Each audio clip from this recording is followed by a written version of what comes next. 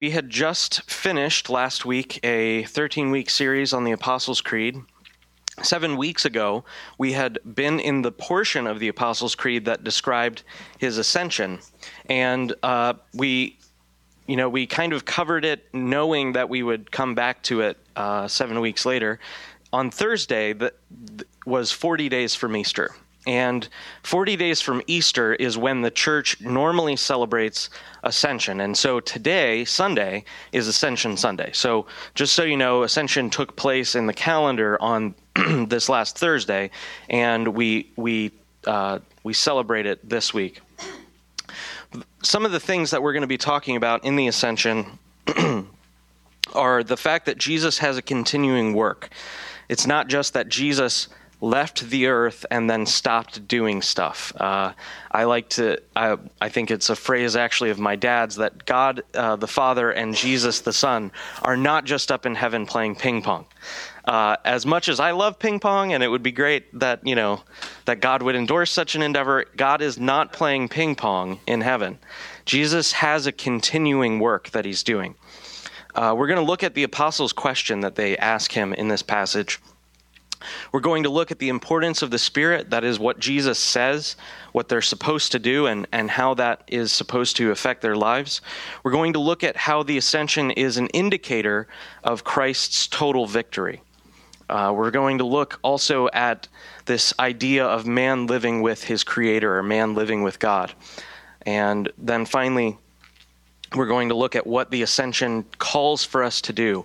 As part of the gospel, the ascension, hearing the account of the ascension should call us to faith, and there is a certain thing that we should do. There are actions that the gospel calls us to take. So we're going to begin in this passage right at the beginning. In verse 1, Luke says, in the first book, O Theophilus, I have dealt with all that Jesus began to do and teach. To help you understand what this means, Luke, the writer of the Gospel of Luke, wrote the Gospel of Luke, and he says, in the first book, that is in the first book that I wrote, the Gospel of Luke, I've dealt with all of what Jesus began to do and to teach. And the key phrase there is began. The implication is that this is a book, the book of Acts, is a book of not just the acts of the apostles, but all that Jesus continued to do and to teach. So the book of Acts is not the acts of the apostles, it's also the acts of Jesus. And these are the acts that Jesus has done by his Spirit through his people. And so this continuing work that is going on, Jesus had finished his earthly ministry. In John 17, before Christ even went to the cross, he said, before he died and was resurrected, Jesus said, I have accomplished the work that you have sent me to do. And what was the work? He then says, I have glorified your name, and I will glorify it.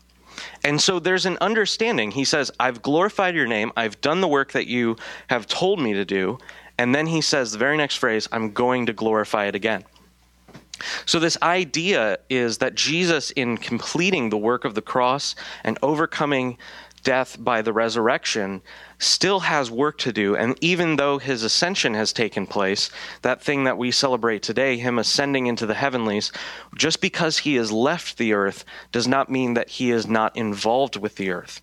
And so his continuing action that he takes is done through the church. In this way, Robert Weber, the writer of one of the books we're kind of highlighting from time to time, Ancient Future Faith, says that the church can be thought of as the continuing presence of Christ in the world. And that's a very important thing to understand, and that is what this first passage in the book of Acts is teaching us. Christ's ascension teaches us to look for a progressive victory of God over the power of evil in the world. Although Christ had totally defeated Satan, sin, sickness, and death in his birth, baptism, ministry, crucifixion, and resurrection, there was still a work that he had to do. You see, Christ's goal was not just to pay for your sins on Calvary and to come out of the grave and to defeat death for mankind. His mission, he says, is I have a fire that I wish to kindle on the earth, and I wish that it were already coming. And this fire that he's speaking this is an allegory or poetic language to talk about burning fire of the Holy Spirit, the purifying presence of the Holy Spirit through the world to make the earth like the kingdom of heaven. That is, the prayer that Jesus teaches us to pray in our Lord's Prayer is that the earth would be like the kingdom in heaven. That is, the earth manifest would be progressively more and more like how it is in heaven. That is, the place where God's will is done and the place where God's presence is manifest. And so this idea that Jesus has ascended does not mean that Jesus is just done with things. He's not done with us. God is not disconnected from his creation, but rather Jesus went to apprehend a role of authority that he did not exercise just on the planet in his earthly ministry. So Christ's ascension, therefore, not only speaks of the Father's honor and favor towards the Son, that is, the Father had seen Christ's work on the earth, his faithful death on the cross, his triumphant resurrection out of the grave. God the Father was not just pleased with the Son, but by Christ's ascension, we know that God is also pleased with us. God is fully confident in the continuing unfolding of the mission of Christ at the hands of the apostles, that is, through the church. And we know this. Later, we're going to look at a verse that highlights this in more detail. But then in Acts 3, we begin to see this, the basis for this question that the apostles ask. They had seen Jesus resurrected for 40 days, and it says in verse 3 that he presented himself alive to them after his suffering by many proofs. So what this is saying is multiple times Jesus had demonstrated the fact that he had been resurrected and was a real living human being. Although not with a body like we had, for the gospel tells us that at one time he entered a room that was already closed. And so in some way we know that Jesus' body was not like your body and my body, that we can't, I can't just leave the building through that wall over here. But in some way, Luke says in verse 3 that Jesus had presented himself alive. We're reminded of the time where he ate with Peter on the shore. We're reminded of the time where he appears in the room, and many other examples. So he says to them that after he's been resurrected and is among them for these 40 days, he is speaking to them about the kingdom of God. When you think about a person who has they know that their time remaining on this planet is short, they are not going to waste their time with trivial matters.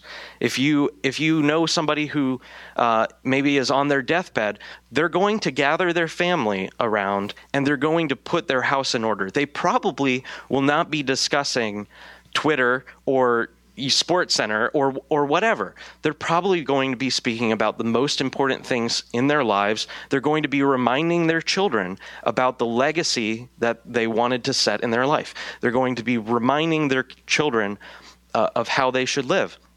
This is what Jesus does in his last days on the earth before he's ascended. He speaks to them about the kingdom of God. And the ascension did not catch Jesus off guard. This wasn't like Jesus was kind of still thinking, I'm going to continue my ministry, and then the Father just kind of like vacuum sucks him into the air.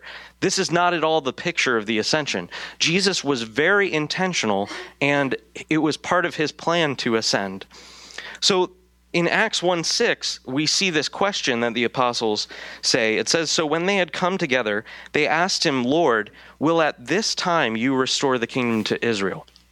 Now, one of the things that this is kind of a tricky question for us to understand without some context, but for many centuries, the Jewish people, the people of Israel, had interpreted the prophetic witness and the prophetic testimonies of different prophets, Isaiah, Jeremiah, etc., all the prophets of the Old Testament, as when the Messiah comes, he will restore the kingdom to Israel. And they had over time developed this into an idea that the restoration of the kingdom through the Messiah would actually create this golden age of the Davidic kingdom being restored to Israel. In the time of David, Israel had the most prosperity, probably save only for that of his son Solomon. But in the time of David, they were conquering their enemies. They were taking the land that God had prophesied to them, and they had progressively defeated the enemies in their land and had established their nation. And so over time, this idea that when the Messiah comes, he's going to bring a righteous kingdom back to the throne of Israel and throw out the Herodians and throw out the Romans. And at this point, Jesus has been teaching them for years that this kingdom that he's bringing is not a kingdom of this world. So many times in the Gospels, we see the apostles totally get it wrong. We're reminded time and time again of Peter. When he denies Christ, he says, "I'll be with you even to death," and then he just doesn't get it. Other times they're fighting amongst themselves who's going to be the greatest. This is one of those times. They say to Jesus, "Is it at this time that you're going to restore the kingdom to Israel?" And he had just spent 40 days discussing the nature of the kingdom of God, and they still didn't understand. In fact, he had lobbed judgments for 6 chapters in the book of Matthew. The last 6 chapters are an extremely clear prophetic testimony against the people of Israel and their religious leaders who had turned from God and established their own righteousness through their own interpretation of the law. And so he had been making these prophetic judgments against the kingdom of Israel and the fact that the people of Israel, although God had chosen them moreover than any other nation in the earth, not for what they had done, but he had given them total grace and called them to himself, Israel would not have God to reign over her. And she had rejected him time and time again. And so Jesus has come, and they even killed the son. And so Jesus testifies against them, and he says that there's, if you remember in Matthew 24, not one stone is going to be left, etc., etc. The idea here is that Jesus is removing the kingdom from Israel and starting a new work. In Matthew 21:43, the summary verse before these chapters, well, kind of in the middle of these chapters, is, "Therefore, Jesus says, I tell you that the kingdom will be taken away from you," he's speaking to the religious leaders of the day, "and given to a nation who will produce the fruit of it." This idea that although God had shown grace to the people of Israel, they had just hardened their hearts against God and sought their own righteousness through doing the works of the law, and not at all had been receptive to the things that God was trying to do for them. And so this question that the apostles ask Jesus has a profound implication for us. The implication is that Christ's patience in that moment teaches us to have hope when we do not understand God's leadership. It also teaches us that God will be patient with us when we don't fully understand, when we read the scripture, when we attend church, and we don't quite get it. There's no indication here that the apostles were trying to stumble in their understanding of what their master was teaching. And it just seems that they were ignorant of what was really going on. They had been with Jesus and had learned many things and had come to understand that he's the Messiah, etc., etc. But they still, this part of their theology didn't line up with who God was. And so Jesus here in his patience gives us great hope. In our times of ignorance, he does not cast us away, but rather continues to lead and to guide. And he promises to send to us the Holy Spirit, the Spirit of wisdom and revelation, as Paul calls him, to bring us into the truth of what God has always been saying clearly from the beginning. So the ascension not only states that Jesus has ascended, but it also reminds us and calls us to have hope and faith when we don't really get it. And we don't get it a lot. This leads right into the importance of the Spirit. The ascension tells us that the Holy Spirit is a vital aspect of a believer's life. Christ taught his disciples in the Gospels that apart from me, you can do nothing. And he didn't say that they would simply be ineffective. He didn't say that they would just be, they wouldn't hit their margins or wouldn't hit their efficiency KPIs at the end of the quarter. He said, totally, apart from Christ, the disciples, the apostles, can do nothing. It's not just that they'll be really bad at preaching. They won't do anything right at all. It won't have any fruit. And before he ascended, though, he's about to leave them, and he says before he ascends, he tells them to wait for the promise of the Holy Spirit to come. In verse 8 in Acts, he says, "But you will receive power when the Holy Spirit has come upon you, and you will be my witnesses in Jerusalem and in all Judea and Samaria and to the end of the earth." So the teaching here that Jesus is saying is, even though apart from me you can do nothing, I'm not going to leave you as orphans. I'm going to come to you. And one of the ways that Christ has come to his church is through the presence of the Holy Spirit. Yes, we do believe and affirm in a literal second return of Jesus to the earth. However, in a very real way, Christ is present to the church and in the church by the Holy Spirit. Too often in our lives and in our ministries, we de-emphasize the importance of the Holy Spirit's presence in our lives. We fail to remember that the Holy Spirit is God and that he is constantly with us to help us. We begin to think of the Holy Spirit as this force or this substance rather than the Holy Spirit being a person. In fact, Jesus considered his ascension and the sending of the Holy Spirit to be much better than if he were here in the flesh. So this idea that Jesus is highlighting the Holy Spirit, he says it's to your advantage. In John 16:7, he says, "Nevertheless, I tell you the truth, it is to your advantage that I go away.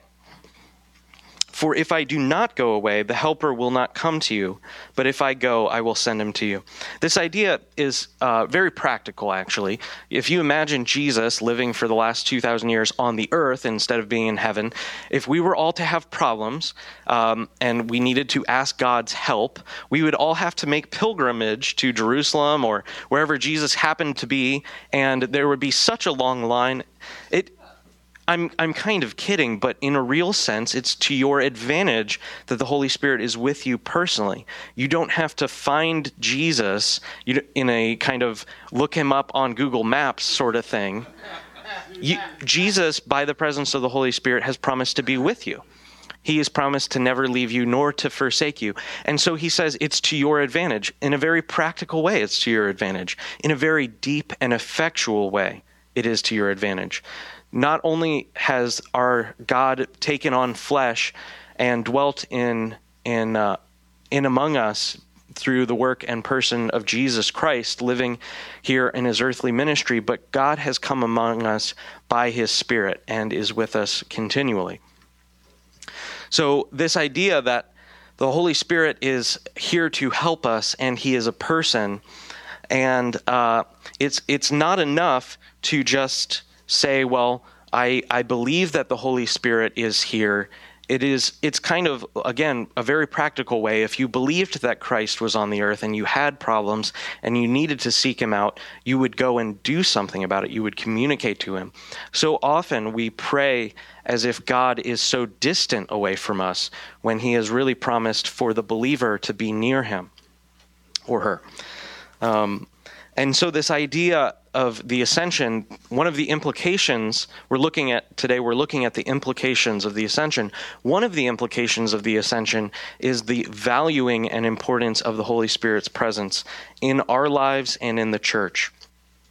Another implication of the ascension is the totality of the victory of Christ. Without the ascension, the resurrection is actually complete. And now that may sound a little bit silly.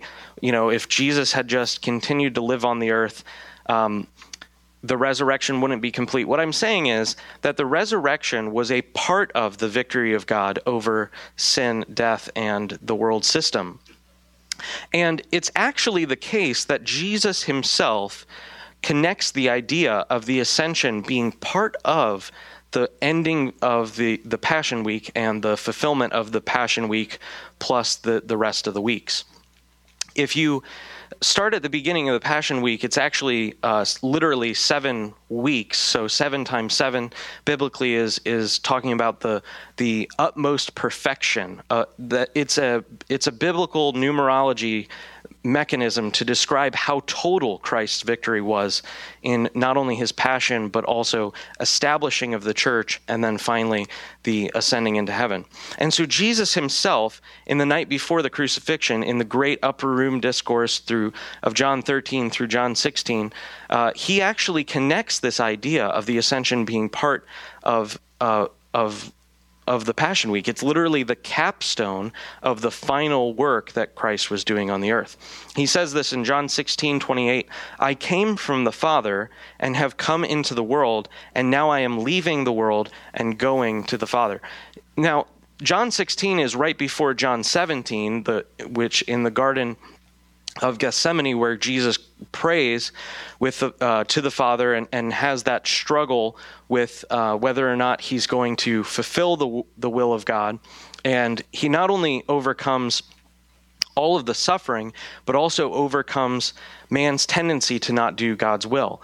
But before John 17, before his prayer for the disciples, before his prayer for the apostles, he says in some of the last verses that he's talking to the disciples, "I'm going to go to the Father." But the next thing that he does is he encounters suffering and then dies. And so this idea that Christ is going to the Father is it's intimately part of the work of the resurrection. Whereas Adam had failed in the Garden of Eden and succumbed to sin and death, Christ totally triumphed in the Garden of Gethsemane, and not only triumphed in the Garden of Gethsemane against the will of man, but also triumphed in the Garden of the Tomb. He not only defeated man's rebellious nature, but also defeated death itself. Whereas Adam had surrendered dominion to the usurper, Satan, Christ has overcome the evil world, the evil one, yes, even the whole world, and now lives and reigns forever. At Jesus' ascension, he is installed as the king over all the earth, and yea, even king over all the universe. Christ's victory over those things that were our enemies that we could not defeat was not just a sin victory, it was a total cosmic victory. So his ascending to the Father also has an implication for this great need for man to live with God. In the Apostles' Creed series at the beginning, we had discussed this idea of first-order questions. And these kind of questions are questions that philosophers ask, and really questions that all men ask, such as, what is ultimately real? Who is God, if there is one, and how do I know him? What do I have to do in my life? What is the meaning of life? These are some of the first-order questions. And when you answer the first-order questions in the biblical way, that is, God exists and he is real and I'm his creature, there becomes a very serious problem. Because you begin to understand your own sin and you begin to understand your own need to live with your Creator. This is a major tenet of the Old Testament, this idea of Emmanuel, God with us. In the work that Moses had done in bringing the Israelites out of the hands of the Egyptians, there was, in the encounter that Moses had on the mountain with God, there was a warning put out that if any of the Israelites or any of their animals had come and even touched the mere perimeter of that mountain, they would be completely burned up. That is, God's holiness amongst his people was restrained. And so the tabernacle is established, and then the temple is established, and there are these mechanisms put in place by God to protect the people against God's holiness and wrath. And so there's this problem of God needing to come and live with his humanity, with his creatures. But these creatures have fallen and have sinned, and therefore the nature of God and the nature of sinful man are at odds with one another. There's no compatibility. It's like oil and water. It just doesn't mix. And when it does mix, it's really bad. It's probably like nitroglycerin and whatever else makes a bomb. It's a terrible outcome when the holiness of God comes amongst a people that is defiled. And so this problem that we have in the Old Testament, this major idea, this major tenet, is the idea of Emmanuel, God coming and living with us. So Christ, in his taking on of humanity at his birth, overcomes this problem and becomes for us God in the flesh and walks among us and lives with us. But not only did Jesus encounter and totally take on our humanity, and for us, as God himself, establish God's presence among us as Emmanuel, he also has totally satisfied the need for us to reside with God. It's kind of like two sides of the same coin. God needs to come and live amongst his creation, and his creation has a need to be in communion with the Creator. But in the sin of Adam had ran and hid himself from God. In the Old Testament, time and time again, one of the major themes is that God does not put his people at a distance. Man puts God at a distance and then blames God for the distance. Man had been running from God. God didn't expel Adam from the garden right away before the curse was applied. Man hid himself from God. He sinned and pushed God away. It's kind of like this idea. It's almost heretical to say that mankind can push away God. Wouldn't that say man has some power of God? Think of it like this. If you went up against a giant stone, we're talking like Island of Man kind of stones, huge, monolithic, giant stones. The way that man pushes himself away from God is like if you went up to that stone and pushed as hard as you can. You wouldn't move the stone at all, but you would push yourself back away. In the same way, mankind had totally moved God out of the equation. We had pushed God away. And so Jesus comes and lives among us and overcomes that distance. But in the same way, in his ascension, he has become for us man living with his Creator. In taking on his flesh and the retention of his human body, as he ascended, he established mankind in the heavenlies. And this has profound theological significance for us. And what I had referred to earlier, his ascension proves that not only is God favorable towards Christ, but because Christ has come and taken on humanity, he has now been made favorable towards mankind. In John 20, verse 17, Jesus says to his disciples that Jesus says to Mary Magdalene at the tomb, he says, "Do not cling to me." Now, remember, one of my main points is that the ascension is the capstone and fulfillment of the resurrection. If you believe that, you'll see it. Jesus said to her, "Do not cling to me yet, for I have not yet ascended to the Father, but go to my brothers and say to them, I am ascending to my Father and to your Father, to my God and to your God." Jesus had been teaching his disciples that the Father was favorable towards them, those who he had called. But his ascension solidifies this idea. In mentioning the ascension, Jesus not only calls him our Father, but he makes an even more personal connection. I am ascending to my Father and to your Father. He not only establishes the brotherhood that he had been living out with the apostles, but also connects us in a very concrete and explicit way to our relationship with the Father. So these are the implications of the ascension, that Christ has a total victory over all of our enemies.